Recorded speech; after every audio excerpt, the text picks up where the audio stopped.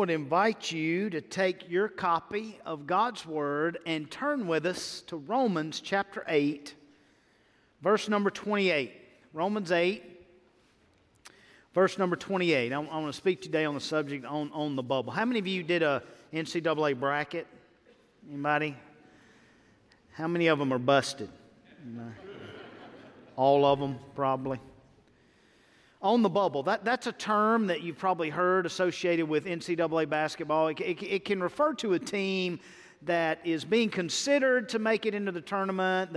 It's not guaranteed. They may make it. It could go either way. They're on the bubble. Same with a player of any sport. May be considered to make the team, maybe on the bubble, could make it or not make it. It's no guarantee. Well, one thing that is never on the bubble, what is not on the bubble are the promises of God. God keeps His promises. In fact, when God makes a promise, He doesn't make a promise. The reason He makes those promises is not to be considered by us. God makes promises to be kept by God, not to be considered by us, will He keep them or not. God makes them to keep them. He's not like you, and He's not like me, and He's not like us. He doesn't make promises and then breaks them. He doesn't do that. God's not like a pastor or people or politicians or presidents or professors or fill in the blank. He doesn't make a promise and then break the promise. He's kept His promises since Genesis 1 all the way through Revelation till today. He keeps His promises. And God doesn't need a transfer portal to go back in time to undo an unkept promise. He doesn't need it because He keeps all of His promises. He's kept every promise. He's not broken one. No, not one. Not one. And one of the most astonishing promises, just astounding, is found in Romans 8:28. Wow. That's all we can say about this promise that God has kept and continues to keep, is Romans 8:28. So it is a verse, I understand, that's been ripped out of context and used every other kind of way. But today we're going to look at it from the context of the text and hear what God has to say to us. So Romans 8:28, if you're there, say I'm there. If you're not there, it's okay because we got it right here. Right? Here's Romans 8:28. It's on your screen if you don't have a copy. But here we go. Just one verse today, and it begins this way. And we know that for those who love God, all things work together for good. For those who are called according to His purpose. Father, we pray in the name of Jesus. Not in the name of ourselves, not in the name of our church, not in the name of our nation, not in the name of any other name, but in the name of Jesus we pray today. And Holy Spirit, we're asking You to teach us from this text. Holy Spirit, we're asking that Your text would talk to us today, and we would listen. We'd have ears to hear what the Spirit has to say to the church today. And Father, we ask that You would move freely among us and that we would have freedom to respond today to You and to Your Word. And we ask it in Jesus' name. And God's people said, Amen. So here's our overarching truth in regards to this verse, and I've worded it this way, that God makes it all good. We call that the takeaway. God makes it all good. This is an astonishing truth, an amazing promise that God has made. And so what I want to do is observe three observations right out of the text. We're taking it right out of the text that I want to point out today. Here's the first one. All is not good. Under this umbrella that God makes it all good, we need to understand first and foremost that it's not all good. We can't just flippantly say it's all good, because all is not good. I don't know if you've figured that out yet, but all is not good. My grandfather, we called him Pawpaw. He would take my grandmother, we called her Mamaw, her cat head biscuits, And he would take that evaporated milk, that pet milk. I remember those cans that he'd give, those pet milk. And speaking of those cans, I've often wondered, why shouldn't cans of evaporated milk be empty? If it's evaporated? I don't know. I've thought that, and I don't understand that. But he would take that evaporated milk and he'd pour it over those biscuits. And he'd just eat it up. And he'd add some tomato gravy, and he'd just eat it up. And he said, this is so good. It wasn't good for him, but certainly it must have been good to him. But all things we face in this life are not biscuits and gravy. It's not good. All of it's not good. And a can of evaporated milk is not going to make all things good, because all is not good.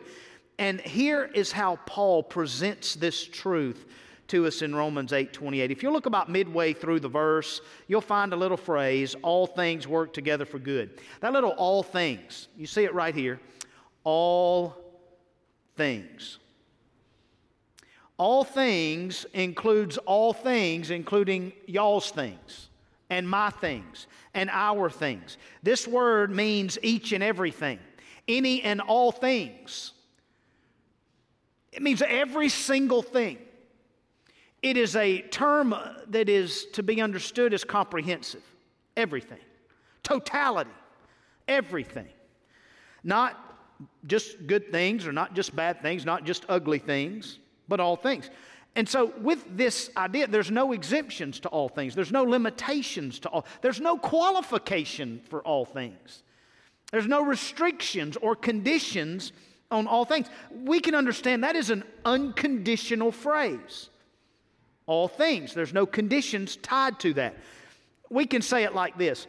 All things is inclusive in the most conclusive sense. It doesn't mean some things or a few things or a lot of things, or it doesn't mean most things or many things. It literally means there's no other way to interpret this from this context for to understand it to mean all things is referring to all things. Do we agree on this? All right, all things. In fact, look at the last verse in the chapter. Paul says it this way. He says it in a different way, but he's saying the same thing, that there is nor anything else in all creation, that includes all of it, will be able to separate us from the love of God in Christ Jesus our Lord. So the context of this is all things. And so God in all things is working things together, causing them to work together for good. So what is Paul saying here about all things? When Paul says that God is, or what is happening is all things are working together for good, is Paul suggesting that all things are good? Is he saying all things are good? No, he's not. Is he saying that evil and suffering and tragedy, that these are good things? No, he's not. Is he saying that in this life everything's going to work out? No, he's not saying. In this life, let me just clear this up. In this life, things will not work out, okay? Because this is not our home. We are strangers in this strange land. We are exiles on earth. We are wanderers in this world. This is not our home, church. It's not. Everything's not going to work out in this life. Ultimately, it will, but not in this life. Paul is not just throwing his hands up saying, it's all good. That's not what Paul's saying. I've been asked many times, Pastor, do you believe that we're living in the last days? Now, I make it a practice not to stand up here and share my opinion with you, because that's not what I'm called to do. I'm called to preach the Word, not Sam's opinion. So I normally don't do that. But today, I'm going to tell you what I believe the days that we're living in. Now, this is not a conspiracy theory. This is biblical prophecy. I wholeheartedly believe that in America in 2021, we're living in the days of Isaiah 5, verse 20. You might want to write that down. Isaiah 5, verse 20. I believe we're living in the days of Isaiah chapter 5, verse 20. What does Isaiah 5:20 say? Here's what it says. Woe to those, judgment to those who call evil good and good evil, who put darkness for light and light for darkness, who put bitter for sweet and sweet for bitter. End quote. I wholeheartedly believe we're living in those days. Let me give you some example of some things that are not good. Some of them are evil and some of them are just not good. included in the all things, or evil things, good, bad, and ugly things. But here are some things that aren't that good. The Equality Act, church, is not good. This is not a good act. It's an evil act, but it's not a good act. In fact, the one group that's going to be negatively impacted the most, if you read it, are girls and women. This is not a good act. Other things that may not be evil, but are not so good, that are tragic, actually, that are not good at all. For example, and this has happened recently, we have one of our F3 guys that works out with, his name's Cameron. He had a terrible car accident, suffered some injuries that ended up being fatal. He died from these injuries, left back a very, very young family he's left behind. There is nothing about that is good. Now, can God work through that and bring about good? Sure He can. But there's nothing about that is good. The Atlanta shooting of Asian Americans, that's not good. Afflictions, depression, disappointments, cancer, flooding, divorce, grief, hurricanes, human sex trafficking, loss, persecution, tornadoes, separation, sadness, sickness, death. These are not good. And they're included in all things. All things means all things. Even that thing you're thinking about, surely it doesn't mean that thing. Yes, it means that thing. Whatever that thing is, it is included in all these things. Even the COVID-19 deaths and sicknesses is included in all things, and we know those aren't good. Paul is discipling us here in Romans 8:28 and helping us to understand that as a follower of Christ, we don't follow Jesus part-time. You can't only follow Jesus when you're on the mountaintop, when things are good. You follow Him at all times as a believer and as a follower of Christ in all things. In other words, God never intended for your life to be a vacation. Never. He intended your life to be a vocation. You are a witness, a disciple, a follower of Jesus Christ, being His witness in your Jerusalem and beyond. He has called you to a life of vocation, not vacation, where everything's going to be hunky-dory all the time. And I know suffering is suffocating. I know that. But hey, the suffering servant, he suffices. He's enough in the midst of the suffering and the suffocating. In other words, Romans 8:28 is screaming off the page that God ultimately makes it all good. Now, I want you to think about this painter from years ago, who the last decade of his life was at home because he was in such torturous pain from arthritis and other issues. And he would try to paint, and he would paint, but every stroke was just painful. And his students would watch him and hear him crying out in pain every stroke that he painted. And a colleague of his asked him, said, "Why do you paint in such torturous agony?" And here's what this French painter said. He said, "The pain passes, but the beauty remains." I believe with all of my heart that if we could stand face to face to Jesus, He might say something like this. In fact, the Scripture screams this all over the New Testament. The pain of the cross has passed. It's past. Jesus says, "It is finished." Amen? The pain of the cross has passed, but the beauty of His church remains. The beauty of His bride remains. The beauty of His disciples remains. The beauty of redemption remains. The beauty of the gospel remains. The beauty of the good news remains. The beauty of gospel conversationalists, we remain. The beauty of the redeemed, we remain. We last forever and ever and ever. Meanwhile, I know it's not all good. All is not good. But this leads us to our second observation. And you kind of have to put all three of these together, and we will by the end of this. But here's the second one. Yeah, all is not good, but all is for good. Somebody say for good. Yes, Lord. It may not all be good, but it is all for good. And in Romans 8:28, this is seen in this little phrase, all things work together for good. You see that? One of the greatest examples of this, the greatest portrayals of this in all of Scripture is found in Genesis with Joseph. You know the story of Joseph. Joseph's brothers, did they like him or not like him? They kind of hated him, honestly, and they sold him into Egyptian bondage, and his new master falsely accused him and threw him in a dungeon. Eventually, he found favor with Pharaoh, and Pharaoh promoted him to what we might think of as a prime minister, one who was in charge under Pharaoh. And a famine had occurred. It was during a severe famine, and Joseph was in charge of the food giveaway. He's in charge of giving away all that food. Joseph and Joseph alone. So Joseph's brothers were hungry. They wanted some food, and so they came. They didn't know, they didn't realize that it was their brother Joseph who was in charge when they encountered him. But eventually Joseph identified himself, and here's what Joseph said. You've quoted this many times. As for you, you meant evil against me. Joseph said to his brothers, you hated me, you sold me, you forgot about me, left, just thought I was dead. As for you, you meant evil against me, but God meant it for what, church? Good. Being sold into Egyptian bondage, I'm certain was not good.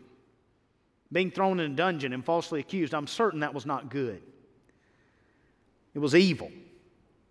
But God meant it for good. Now, to capture this visually, I wanted to find some way to capture this and kind of show you a visual of how this may play out. So I've got a GIF I want you to see, or a GIF, whatever you call it. This little kid here. Somebody meant it for evil, but God meant it for good. Amen? Somebody tried to knock him down, but God meant it for good. That evil weapon turned into an awesome pillow, didn't it? I don't know what pillow that you like to use when you sleep at night. I like a big, fluffy pillow. I don't like a feathered pillow. I don't like little, small, skinny pillows. I like a big, fluffy pillow. I don't know what pillow maybe you like the My Pillow, or as the Babylon Bee said, the socialist view of that would be Our Pillow. I don't know. I don't know what you like as far as pillows go, but I know the best pillow that I've ever laid my head on, that it has given me the best sleep of my whole life, is when I lay my head down on the pillow of the sovereignty of God. If you'll lay your head down on the pillow of the sovereignty of God, you'll get the best sleep of your life. I love the fact that Psalm 127 tells us that not only does God give us sleep, but God gives us blessings in our sleep. He answers prayers while we sleep. The best example of this is Adam. I mean, come on, church. Are you kidding me? There was no match for Adam. There was not a helper fit for him among all. I mean, think about the creativity God gave to Adam to name all those creatures. And not one of them was found to be a fit for Adam. And God put Adam to sleep, did he not? And what did God do when he was asleep? Can you imagine Adam waking up and seeing Eve? Are you kidding me? Oh yeah, you lay your head down on the pillow of the sovereignty of God, you see what God won't do. And this is what Romans 8:28 is all about. So tonight, go to sleep, whatever pillow you use, lay your head down on the sovereignty of God. Because if you're in Christ, if you're a believer, you can claim this verse. Now, if you're not, this has nothing to do with you. Let me say that again. If you're not a follower of Jesus, if you're not a believer, if you're not a Christian, this verse has nothing to do with you. It doesn't apply to you at all. It can, but currently, if you're not in Christ, it doesn't. But if you're in Christ, you can claim it all day long. I love the fact that although all is not good, it is for good as God is working through it. And here's how Paul says it. Look at this. We know. Man, don't you love that? We know. It doesn't start with, man, we wish. Oh, we're hoping without any hope. Oh, we're wishfully thinking. That maybe, in all things, it doesn't say that, it says we know. And the idea here, and we know, is fantastic. I mean, what a powerful word. But notice what we know. Look, these things are working together. The word there is, in the Greek, is synergos. Synergos. We get our English word, I bet you could guess, synergy. What is synergy? Synergy is where these different things work together. Different things work together to accomplish something greater than could be accomplished individually. This is why I love being Southern Baptist. We are a part of a cooperation. We're a part of the cooperative program. We cooperate with other churches to send out missionaries all over the world. I love that about our synergy. And that's what this word means, that God is working all these bad things together for good. Think about it like this. The other day I went to a business that makes made-to-order donuts. And this lady made them in front of us. She took flour and eggs and oil and baking powder and put it all in this bowl. Now, if you take a spoonful of flour, that's not going to taste very good, is it? Or some oil by itself really doesn't taste that good. Eggs, raw eggs by themselves, really not that taste. It really doesn't taste so good. Or baking powder. But you put those together. You put those things together and you make some donut dough and you throw it in the fryer, and guess what? Oh, yeah, it's on now. Now, that tastes good when they come together. How is it possible that the combination of these individually distasteful things produce such a tasteful product? How is that possible? This is what God is doing in Romans 8:28. And let me give you the best example I can of how God's done this in our church over the course of the last year. Food giveaways. We've been doing them since June. We're going to do them at least through April. And think about all the bad things that had to happen. Think about all the bad dominoes that had to fall for us to be able to have this opportunity to give food away. Think about that. The pandemic had to happen. People getting sick had to happen. People losing jobs, no income, no way to put food on the table. People dying. All these bad things had to happen for this good thing to happen. Think about that. And what are some good that have come out of this? Man, I've got so many, we don't have time, but let me throw some at you. I got a few here. One of the most things that gets me most excited about our food giveaway is our volunteers. Tomorrow we will eclipse 1,000 volunteers. 1,000. Now I know a lot of those are repeat volunteers, but 1,000 different times somebody has served right over here on our campus. Isn't that phenomenal? Yes, praise God for that. That is a good thing that would not have happened had all the bad things not happened. How about this one? I love this one. Churches serving together. We're serving together with other churches. Like 14 of them come and get boxes and take them to their community. That would have never happened had all these bad things not happened. You think about how many needs are being met, untold needs are being met that we have no way to keep up with. Prayers are being answered. We're meeting more people than we would ever have met otherwise. We're having more conversations than we otherwise would have ever had. We're praying more. I can remember one of the first giveaways. I was praying for this family in this vehicle, and of course, my prayer went a little long, okay? I know that's hard to believe, a pastor going long. I understand that. But I did, and one of our volunteers said, "Hey, Pastor, you remember the Ethiopian eunuch and Philip?" I said, "Yeah." Do you know how Philip ran alongside the chariot? You know how he did that? Yeah. "Pastor, you're holding up the line. You're going to have to learn how to run with the car and pray at the same time. You got to figure that out." So we've prayed for more. We've had 9 people get saved. 9 salvations. Amen. 9 since, this year, 9 people coming through the line. And so the other day, I was just thanking God for all of these blessings and just humble before the Lord and saying, "Lord, just thank you for giving us the opportunity to be a part of a food giveaway that many other organizations are a part of. We're not the only one. I mean, this is happening all over America, but to be a part of that, what a blessing, what a miracle God has done." So I was just thanking Him for it, and this is what the Lord impressed on me. He didn't speak to me audibly, okay? I haven't ever heard God speak audibly, but he spoke louder than audibly. He impressed this on my spirit, and I want you to hear this, what God said to me. He said, you remember the Ethiopian eunuch? I said, yeah, of course, Lord. He said, yeah. You remember that he was reading Isaiah 53, yes, and he didn't understand what he was reading, so the Holy Spirit sent Philip to explain to him the good news of Jesus, yes, and he heard the good news, right, and he believed the good news. Yes. And then what did he do? Well, he said to Philip, he said, see, here is water. What prevents me from being baptized? And this is what the Lord impressed on me as I was meditating and thinking and thanking Him and praying. He said, Sam, where's the water? I said, Lord? He said, where's the water? I said, come again, Lord. And he just kept impressing that question. Where's the water? I said, oh. I said, yes, Lord.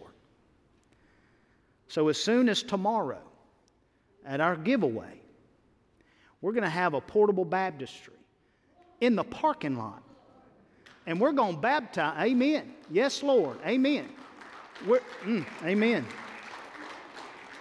And we're going to baptize folks on the spot. Now, I know they won't be prepared, but we will be. And we may not have one person get baptized, but it won't be because there's no water. Hey, I'm not the smartest guy in the room, but I know when God says, where's the water, we're going to make sure we got some water out here. Amen? Yes, Lord. That's another just great thing that's come out. So pray, what I need you to do is pray, please pray that God would save more and that they'd be baptized tomorrow. So please just pray. And through April, we're doing this through April. So we've got a portable blow-up hot tub. Nobody can get in the hot tub, but we got a portable hot tub. We're going to heat the water, hopefully. Won't be freezing, and we've got shorts for them and shirts for them. We'll be ready. They may not be ready, but we will be ready. So pray for salvations, pray for baptisms. Just please, please pray. So all is not good. We recognize that. We recognize that all is not good, but we recognize all is for good. And here's the third statement. And you got to put all these three together, like I said from the beginning. All is not good, but all is for good because of this reason. God is for you. God is for me. God is for us. He's not against us. He's for y'all. Now, I've not seen the movie. I've only heard about it, this new Justice League movie. The director's cut was released the last few days. I don't know what the director cut because it's a 4-hour movie, 260 minutes. I don't know what he cut, but I know there's some things in your life you wish God would cut out. Some suffering, some tragedy, some disappointment, some sickness, or whatever it might be. You wish He'd just cut that out. And He may cut some things out, but here's the promise. Even through those things that He doesn't cut out, He's going to work all things together for good. He's going to cause them all to work for good. And again, verse 8, the first part of this says, we know this. This is not something we're wishing for or some pie in the sky, hoping without any hope. We know this. We know. And the word know is a word that carries the idea of absolute positive knowledge which one has beyond any doubt. It's what the Holy Spirit, when you are born again, it's what the Holy Spirit does when He indwells you. The Holy Spirit gives you, settles in your spirit, an intuitive knowledge that He is working in your heart and life. That's what the Holy Spirit does. He gives you this confidence because our confidence is not in us. Our confidence is in the character of the one who makes the promise. We know God is faithful, do we not? We know He's sovereign, and He's truthful, and He's all-knowing, and we know He's all-powerful. And we know God is good, God is great. Let us thank Him for our food, do we not? We've been learning that forever. And that's great theology. God is good and God is great. You can't get better theology than God is good and God is great all at the same time. St. Patrick of Ireland said it like this: Christ with me, Christ before me, Christ behind me, Christ in me, Christ over me, Christ to right of me, Christ to left of me, Christ in lying down, Christ in sitting, Christ in rising up, end quote. We know this. This should give us great confidence. And we know it by staying in His Word. That's how we know this. In fact, look how he says it. And this is important. We have this unconditional clause right here. All things, or this unconditional phrase. All things. There's no conditions to that, okay? But as bookends on the all things are two conditions. Multiple conditions. The first one is, we know that for those who love God. This does not read that we know that for the entire human race, all things work together for good. That is not what that verse says. It does not say that we know that for those who are religious, all things work for good. It does not say that. It does not say. And we know that for those who are moral, it's not what it says. It says we know that for those who love God. How do you know if you love God? You keep His commandments.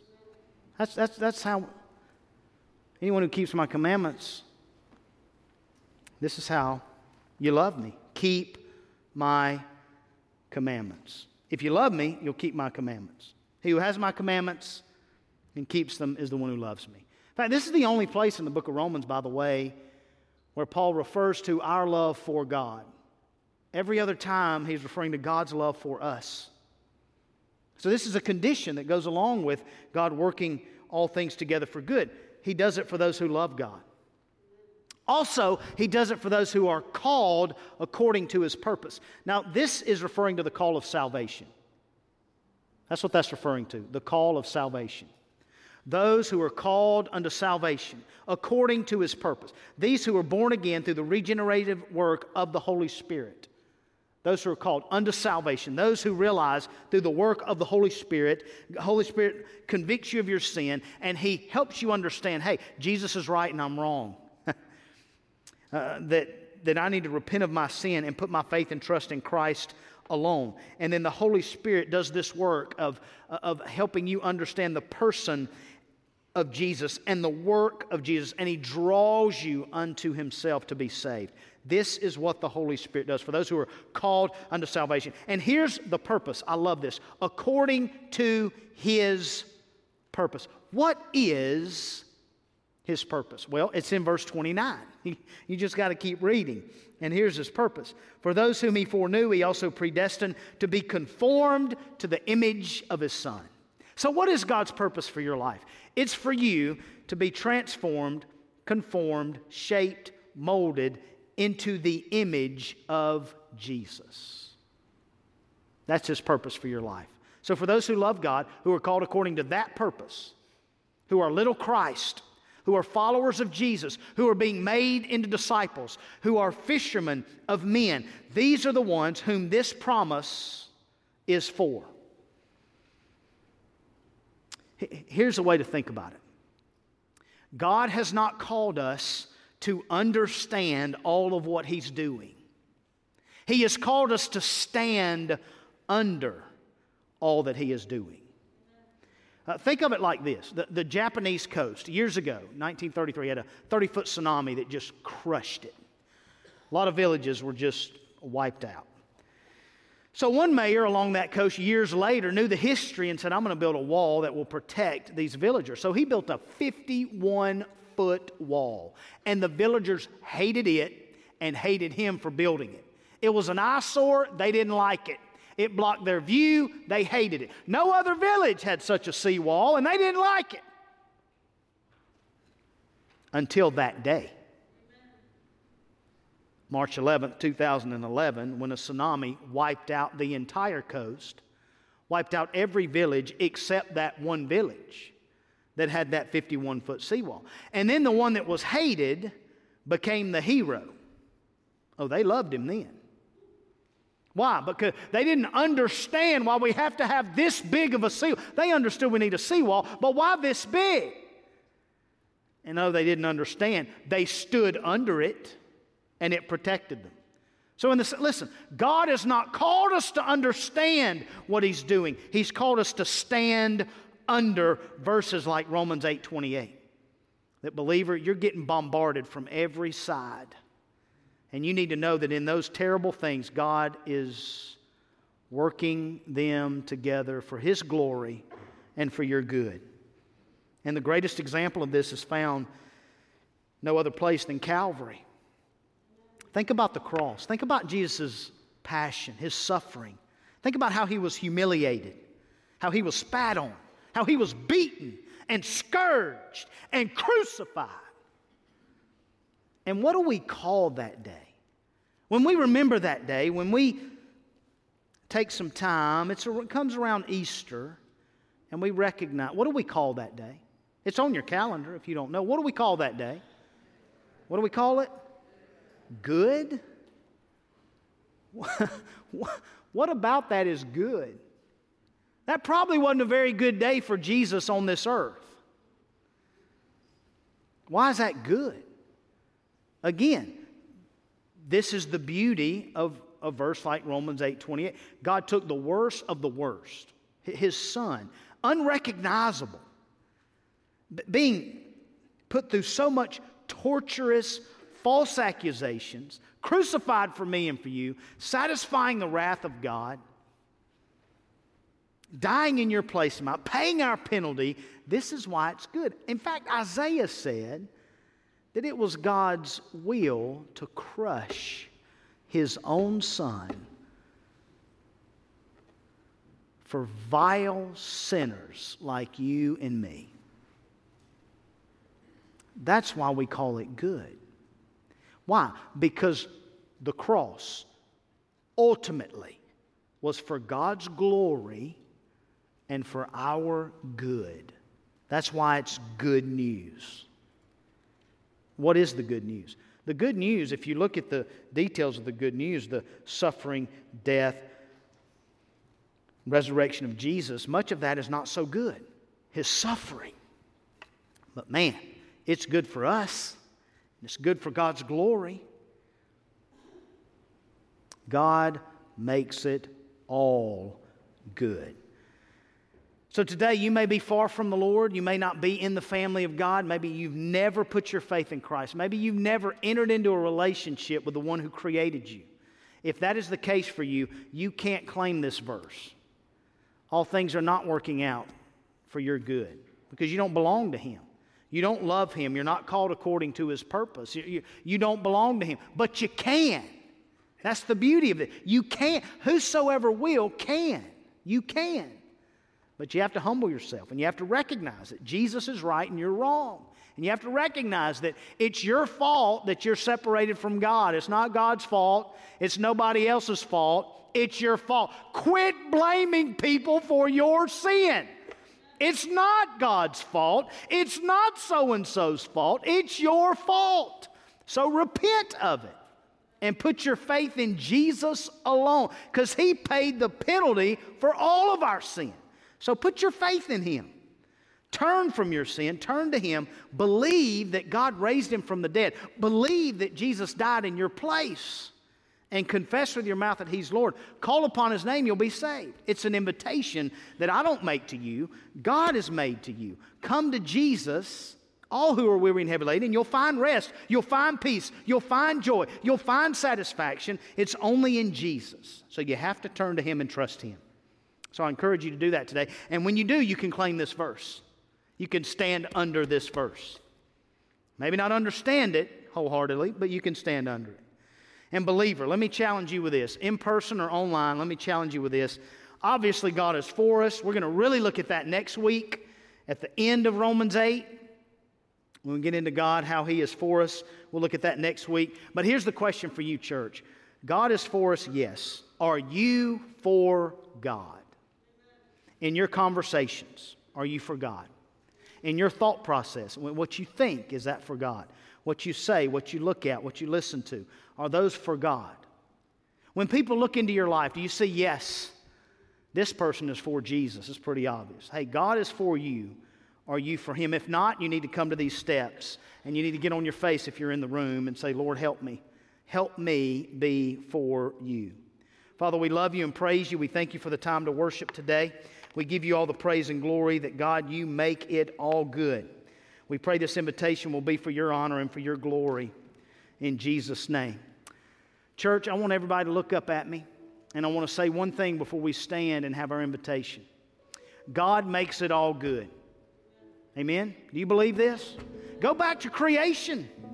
What God said, let there be light, and there was light. God saw the light. What did He say about the light? He said it was?